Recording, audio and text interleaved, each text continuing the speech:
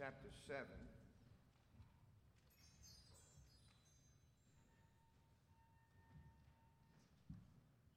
Beginning in verse 31. And again, departing from the coast of Tyre and Sidon, he came unto the Sea of Galilee through the midst of the coast of Decapolis. And they bring unto him one that was deaf and had an impediment in his speech. And they beseech him to put his hand upon him.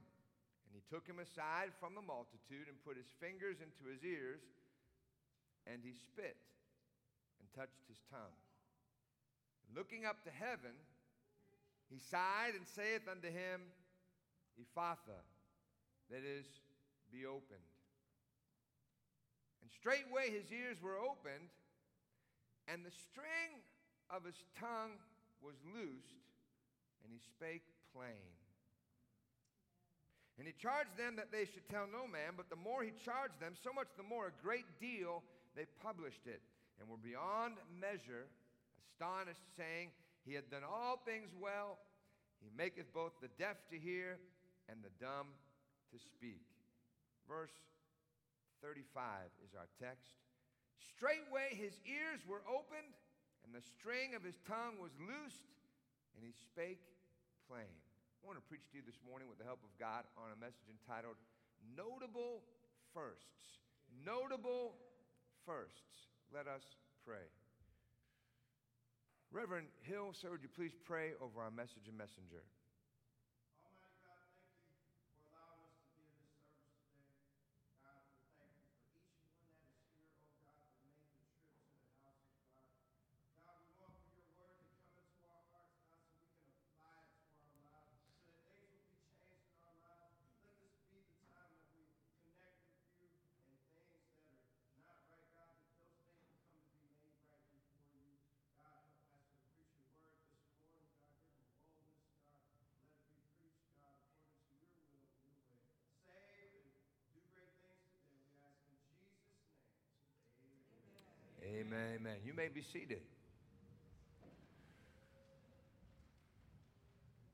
The best way to read your Bible is with your imagination. Now, I'm not saying to lay in bed and imagine you read the Bible. That's not what I'm saying. But what I'm saying is, as you read it, imagine yourself in that situation. Put yourself in the Bible reading. If you do that, you'll find yourself cheering Jesus on. You'll find yourself shaking your head at the scribes and Pharisees and the religious people who cared little about people and all about power. You find yourself amazed at the miracles that took place. And you might even ask some questions. In our Bible reading this morning, we find a man that was deaf and dumb that Jesus was going to heal. And as you look at it, again, put yourself in the situation. You're standing there, and Jesus begins to do some things, and you're kind of wondering what in the world's going on. He takes his fingers, and he puts it in the man's ears. He spits, touches the man's tongue with the spittle. And then he says, Ephphatha, which is the Greek for be opened. And the Bible said that his ears were opened, and straightway the string of his tongue was loosed, and he spake plain. As I was reading that and I was imagining myself, I was wondering, when exactly did his ears open? Was it after he said, Ephphatha? Did he hear part of the command? Was it in anticipation of the command that he heard the whole words? What were the first things that this man heard? And then, if you're there in your mind's eye, and the Bible said the string of his tongue was loosed and he spake plain, then you want to ask, what were the first things that he spoke? What were the words that he spoke? Can you imagine just being there and saying, man, what was it like to have never heard anything? And then the very first words you hear or words from God? What was it like to have never spoke plainly? And then you are there for the very first words that this man speaks. And what did he speak? Did he break forth in praise? Did he overflow with thanksgiving? Did he begin to shout? Did he begin to sing? We don't know. But man, what was it like to have been there for that first? What was it like to hear a song for the first time? You wouldn't even know if it didn't sound good. First song you ever heard. They'd get away with some sour notes in the choir. What was it like to hear a bird singing for the first time? Or maybe the voice of your mother. What was it like to be able to communicate plainly things that were welled up inside of you for years that you could never share with some of your friends and loved ones, and now you suddenly have, it's like the floodgates are open. You've got the ability to speak and to say something and maybe to sing. What was it? What did he say? But what about this? What about the blind man that Jesus healed? What was it like to see for the first time? A sunset. The other day we were driving home. I happened to have my sunglasses on, and so I was able to look up at the clouds. The sun was right there. You couldn't see it in your natural eyes. It was just too bright. But my shades were really dark, so I was able to look up, and the clouds were tinged with blue and pink. And I was explaining to my wife, man, that's beautiful. You should look up there. And she didn't have her sunglasses. She didn't at first have them on, and so she had to fiddle around, find them, and put them on. Then she said, wow, I see that. Man, what was it like? God is a great artist. Amen? How many of those people, the first thing they saw was the face of God? Jesus opening their eyes, and they're looking into the eyes of God. How was that? What was it like? When we read of the leper, L-E-P-E-R, not leopard, but the man with leprosy. And you got to know a little bit about leprosy, the small disease. It began to eat away, and it took away not only did it begin to eat away fingers, noses, ears, and sections of your body. It was rotting. It had a horrible smell and a stench, but it took away your ability to socialize. So the leper was separated, and they had to go away. They could no longer hug their daughter, could no longer kiss their son, could no longer shake someone's hand. You know, we take human interaction almost for granted. This morning, probably, hopefully, somebody shook your hand or you shook someone's hand. Maybe you saw a brother hugged the neck of a brother, or a sister hugged the neck of a sister. Now, don't go around trying to give everybody a holy kiss. Amen? We're not that kind of church, but I suppose if you were a sister hugging a sister, sometimes, maybe older ladies can get away with a motherly or grandmotherly kiss on the cheek, and that's, okay. Amen? I'm not finding fault with that. But what was it like when that leprous man who had been separated from his family and no longer could hug his wife or touch his son or touch his daughter, and for years had just had to put up with the stench and being separated, no human touch. And then Jesus, when the Bible said that he came to Jesus, and Jesus reached out his hand and touched him. Now, Jesus could have said, be healed. He didn't have to touch him. Amen? He could have just said, be healed. But he reached out and touched him. What was it like to have the hand of God on your hand, or on your shoulder, or on your head? I'm thinking about, I've told the story in the Philippines. There was a man, he had a skin disease. And there was a missionary and another missionary that was coming in to replace him. And the man with this disease came at that time. And the original missionary saw him. He had this, these oozing sores and whatnot. And he wanted to be prayed for. But the first missionary, he was kind of queasy about touching him. Maybe he didn't have the faith or whatever, I don't know. He told the second missionary, you pray for him. And the second missionary went up and gave him a bear hug and prayed for him, and God healed him. God healed him. I want you to think about that. The first thing they saw when they opened their eyes, the first thing they heard when they opened their ears, the first thing they spake when their tongue was healed by Jesus, how it felt to be touched for the first time in years and years. Now, snap it into the spiritual realm. Because Jesus didn't just heal bodies, Jesus healed spirits and souls. And there's something about, you can think of it in the natural sense. It's okay to go out and work 8 hours. At the end of the day, if you've been working physical labor, you're probably not smelling like Dove soap. Amen. Sweating and you got some fragrance about you that's not something that you want to buy at $50 an ounce. And sometimes it gets so bad that you tell your own self, man, I stink. I can't wait to get to a shower. You ever been there? When we were in the military, sometimes you go out to the field for a week or 2 weeks and you didn't get to shower in regular showers. You had to use little rags and try to clean yourself up best, and you never get it all the way clean. And so you look forward to the time you get out of the field and you can get in the hot shower, just luxuriate there and get clean. Well, spiritually, sometimes we get that way. People are around and they've become defiled in their spirit and defiled in their soul for a long time. Sometimes they don't even realize it.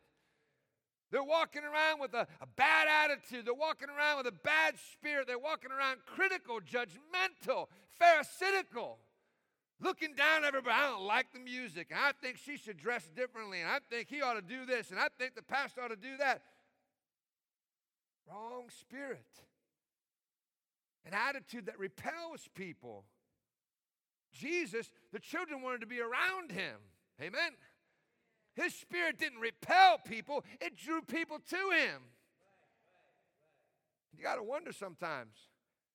Folks don't want to be around you. If everybody doesn't want to be around you, it's not everybody, it's you. Amen?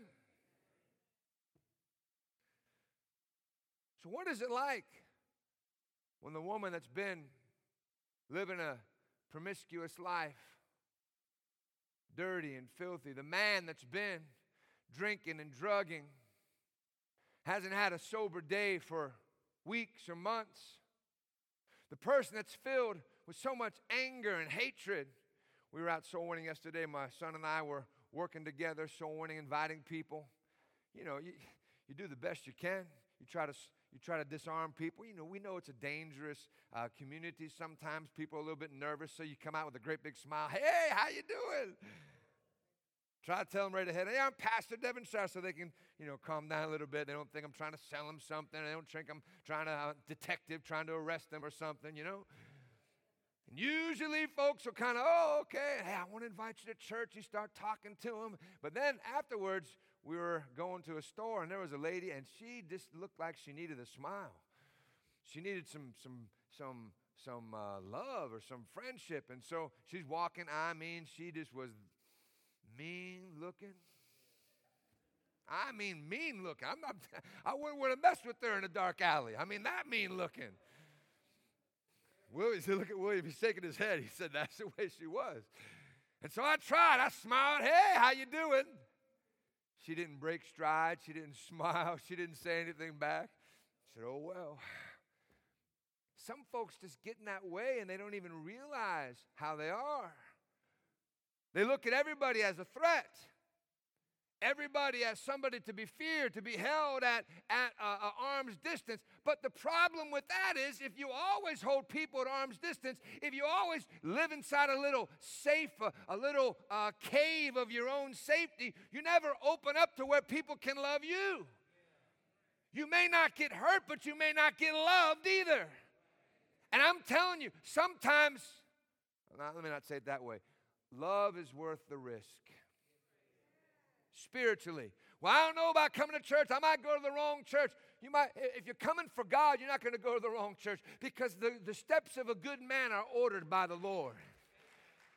I like that. I like that because we come to church and I don't know how many times people have said, oh, Pastor, man, Reverend Hill preached just what I needed, or you had just the message I needed, or that teaching. I was thinking about that today. Why? Because God knows how to bring us to a place where he can speak to us in the secrets of our heart, things that we're even afraid to bring up. They come up and we say, man, God, you're real. For instance, working on this message this morning, Reverend Hill, usually we communicate about the text that goes out on Sunday morning. And I said, sometimes I'll just say, well, I'm not going to put something specific about the message, just send a generic text. And I told him this morning, nothing specific for the text. And so I get the text too. I got to make sure, you have to encourage the preacher to come to church, right? You heard about that lady. She's trying to wake up her husband. He says, hey, man, it's time to get up and go to church. I don't want to go to that church. Those folks don't like me. No, come on. It's time you got to get up and go to church. No, I don't want to go to church. You give me one good reason that I should get up and go to church. She said, you're the pastor. You got to go, man. Some of you are almost smiling. I don't know if I could. Some folks, I don't know if I can ever get to smile, but we'll try. So, where was I now? I forgot.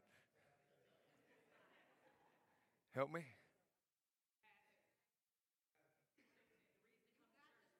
Okay, yeah, there's something before that, though. Okay, it'll come back to me. The lady, right. So, we get so dirty sometimes that we don't recognize our own need. What is it like when that person comes to an altar and Jesus reaches out and touches them and their sins are washed away? What is it like? Do you remember? For those of you who are born again, maybe you recall. How that when you got saved and you got up, I'm thinking about my friend. He was at a serviceman's home. He was a soldier. He had been involved in prostitution and been involved in drinking and all that junk. And he came to the church and he wanted to be cleansed. He just felt that dirtiness, that weight of sin. He sat down at the kitchen table with the pastor and the pastor began to pray with him. He said, I want to get right with God. And he prayed. He said, Jesus, come into my life. Forgive me and save me. I want to be saved. And after he prayed, he got up from the table and he said, where did it go? They said, what are you talking about? He said, the weight that I felt, it's gone. I feel so much lighter. What is it like when a person gives their heart to God? You feel lighter. What is it like when a person gives their heart to God? You're cleaner. What is it like? It's taken away the fear of knowing if I die, I'm not going to die and go to heaven because I'm not right with God. So when I get saved, that fear is taken away. Now you can say, come with me, I'm ready, Lord Jesus. I remember now. Thank you, Jesus. We're talking about how we coordinate for the texts. That's what you were trying to tell me. Thank you. I thought you said tests. I couldn't hear. So, trying to coordinate with the texts. So I said, I'll just send something generic out. And I got the text because I have to be reminded to come to church. That's where we were. When I got the text, it said, communion at 10:30, church at 11, put God first. I said, look at that. I'm preaching about notable firsts, and he said, put God first. I think we got the right message. Amen? Amen. God has a way of putting things together. What were the first words of those who had been forgiven? What about the woman taken in adultery? When Jesus said, go and sin no more, what was it like for her to walk out of there no longer burdened and feeling the guilt of her sin, knowing I'm clean? God doesn't hold it against me anymore. He forgave me. I'm not that woman anymore. Now listen, sometimes there'll be people that will still look at you as if you were the person in the past, but you can't allow or let somebody's idea of you drag you back to what you once were. If God has made you clean, you're clean. If Jesus has set you free, you're free. Amen. Amen.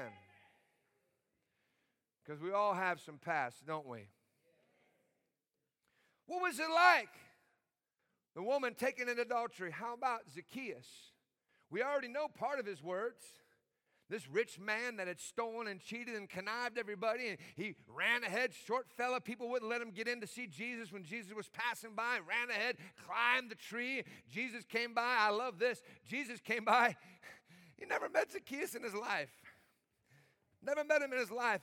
Jesus comes by, looks up at this fella in the tree and says, Zacchaeus, how does he know my name? Amen. Man, you know you're in the right place when God's reaching out to you. And he's saying, Cheryl, or he's saying, John, or he's saying, whatever the name is. And he's reaching out to you and you say, man, God, how did you know that was my past? How did you know that I was involved? How did you know I felt that way? How did you know that sometimes I feel so unworthy? You know, in church you get these two different people on the spectrum, two different places. You get people that they feel so dirty and unworthy. And sometimes they say, well, I can't come to that church. You know, the folks are all dressed up. Sometimes people ask me, what do you need to wear? I say, well, the pastor's got to wear a suit and tie, but you can wear whatever you're comfortable in, modest clothing, amen? There'll be some dressed up and some not in casual. You be comfortable, whatever. There'll be those that feel so dirty and they say, man, I can't go to church. I can never be like that. Man, there's a lot of folks you don't want to be like, amen? But there's a God that says, come unto me, all ye that labor and are heavy laden, I will give you rest. What you need is not 8 hours of sleep. What you need is that weight of guilt to be taken from you. What you need is that dirt to be cleansed from you. What you need is your heart to be made new. Amen? So you get the one spectrum of people feeling so dirty, sometimes they're even hesitant to come to church. Then you get the other ones. I mean, you could preach the whole Bible. You could throw Bibles at them. And they still are sitting there saying, I'm right, and ain't nobody going to tell me that you're not that they're not right. And they're judgmental, and they're critical, and they're unloving, disobedient to the Scriptures.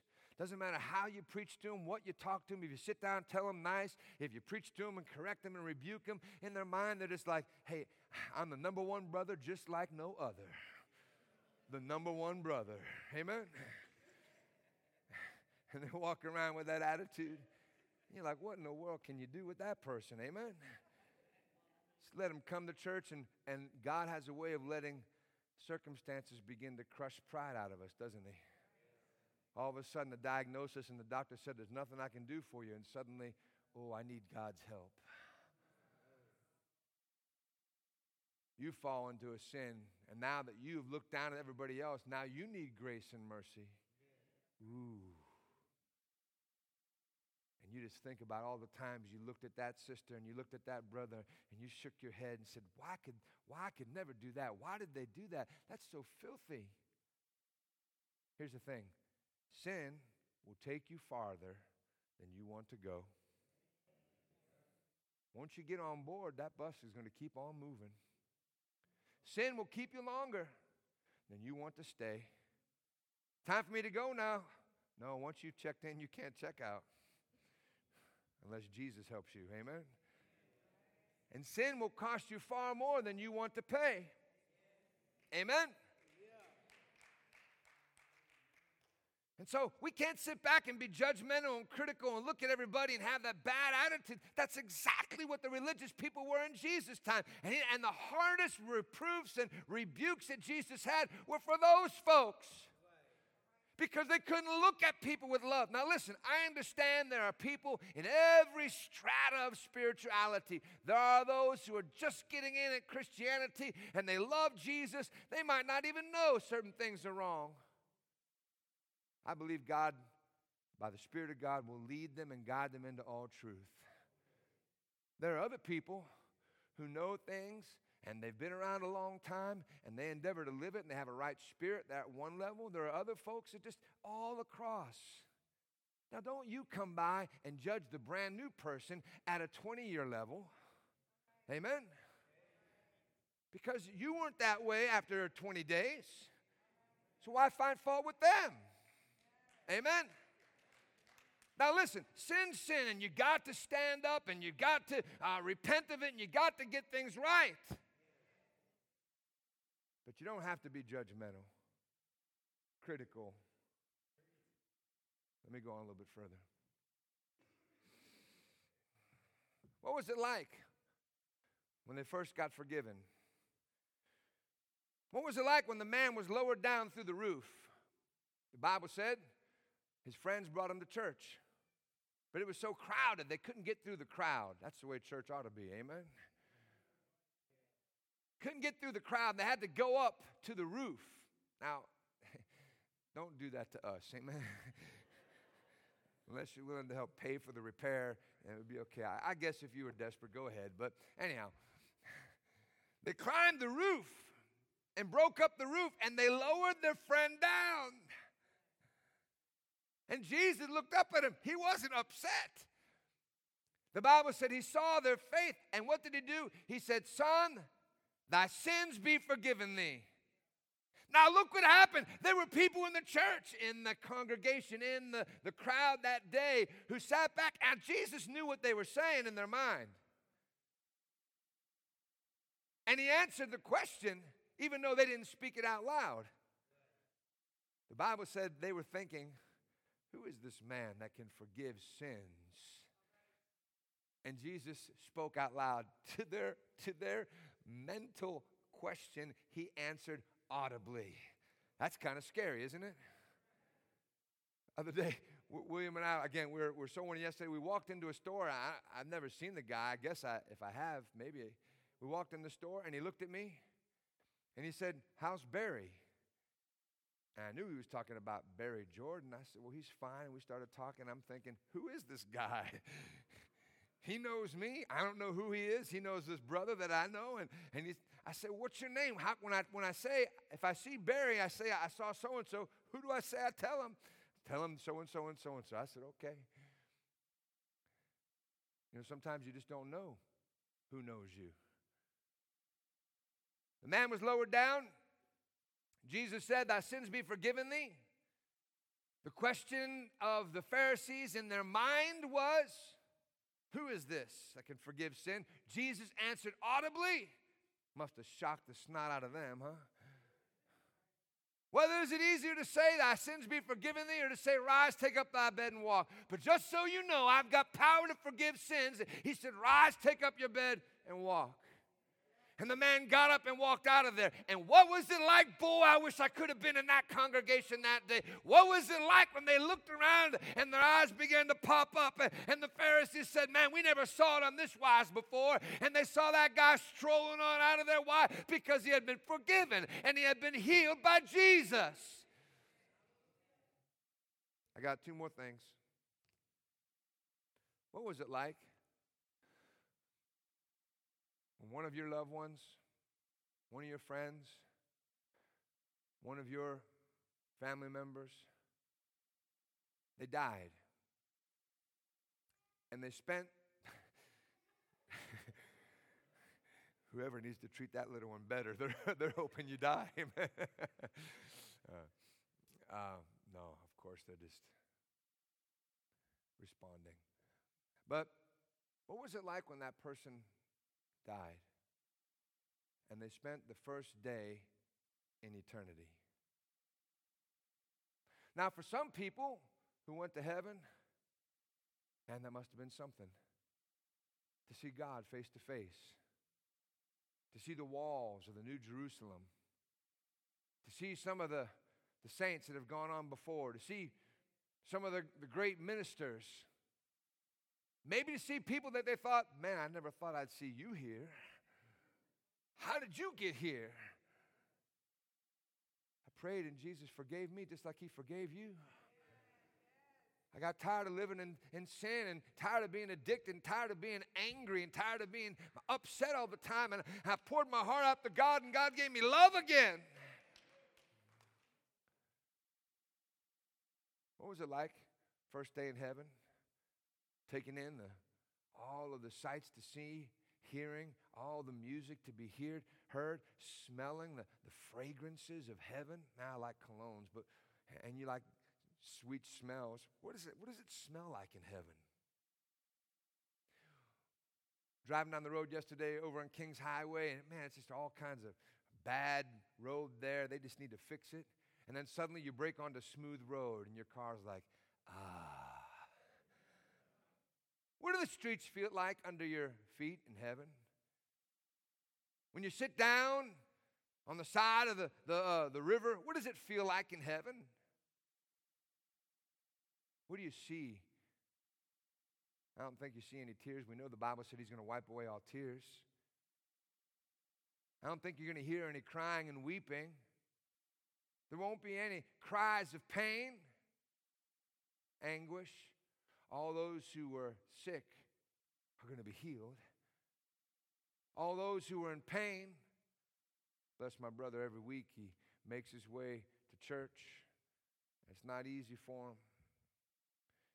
Drags his body that doesn't always want to cooperate. When the weather changes, it's a little painful for him. He was talking on the way in, man, the weather's kind of rough. When it's rough, it kind of hurts. But when he gets to heaven, he won't need a walker anymore. There won't be any pain in heaven. Amen. You won't need to take any more Tylenol or ibuprofen or whatever it is. You won't need any allergy medicine in heaven. Amen. First day in heaven, what's it like? Get ready, musicians. But not everybody that dies goes to heaven. What's it like for those who die who aren't Christians and they spend their first day in hell? Dante wrote about it. He said there was a sign that said, "Abandon hope, all ye that enter here." First day in hell, when you recognize, I'm never, ever, ever going to be out of pain. I am never, ever, ever going to feel pleasure again. There's no hope, no chance for a do-over. You know, people come to church and they always think, well, I'll get right next week, or I'll get right tomorrow, or whatever it might be. But you don't know that. Yesterday afternoon, right here at Broadway and Bates, there's a guy that got killed, shot and killed. I read a couple other right around our neighborhood. You just don't know. And if you're not ready, and you are not born again, you are not saved, and you haven't repented of your sin, when you die, if you are not a Christian, there is no purgatory. That's not in the Bible. Nobody can light a candle for you or pay the church to get you out of there. There is no second chance. The Bible said it's appointed unto man once to die, and after that, the judgment. And the modern Christian culture of it's all right and God's a gracious God and he overlooks stuff, that's just not biblical. Sin was so egregious and so grievous to God that Jesus, his own son, had to die to pay for it. Don't think that God's going to overlook it. The Bible said at one time God winked at sin, but now commands men everywhere to repent. You've got to get right. Because when we die, it'll be the first day in heaven if you're a born-again believer, or the first day in hell. And that's only the beginning. For heaven, it'll be joy forevermore. But in hell, the Bible said the smoke of their torment will go up forever and ever and ever. Listen, there's no woman worth that. There's no man, there's no high, there's no drug, there's no job, there's no money, there's no geographical place, no house, no car that's worth that. No personal grudge that you hold because they did me wrong. Guess what? You did God wrong. But he's willing to forgive you. And he said if you hold on to somebody else's sins, he won't let go of yours. So it's better for you to say, you know what? God, I'm going to let you deal with that. You give me a right spirit. I cannot hold a grudge and go to heaven. I cannot be critical and judgmental and cynical and questioning and upset and angry and expect God to be pleased with me. So preacher, I want to know that when I die, I'm going to go to heaven. What do I have to do? You have to be born again. That's why Jesus came. You have to receive him as your Lord. You have to repent of your sins. Jesus, come into my heart, forgive me, and save me. If you mean it, you don't need great theological prayers or 12-step programs or giving all your money or climbing the mountain to see the guru. Jesus did it for you, but you've got to admit, I'm a sinner. I've done wrong. Not glossing over the stuff and say, well, there's a reason behind why I did that. And my husband wasn't faithful to me, so I went ahead and I cheated on him. And there's a reason why I stole. I mean, I really needed it. God doesn't buy that. You have to say, God, here I am. No excuse. I've sinned. Forgive me. Save me. Then and only then can God wash it away. Would you bow your head, close your eyes? Lord Jesus, I thank you. You've been so merciful, so kind. You've helped us, and you made a way for us to be forgiven. I ask God now, those who are here, that they would respond to your call. Jesus, you loved them so much, you made a way for them to be saved. You made a way for them to be cleansed. They don't have to be dirty and weighted down and guilty and addicted and angry anymore. They can be set free if they'll just come to you. God, call them, draw them. I ask it in Jesus' wonderful name.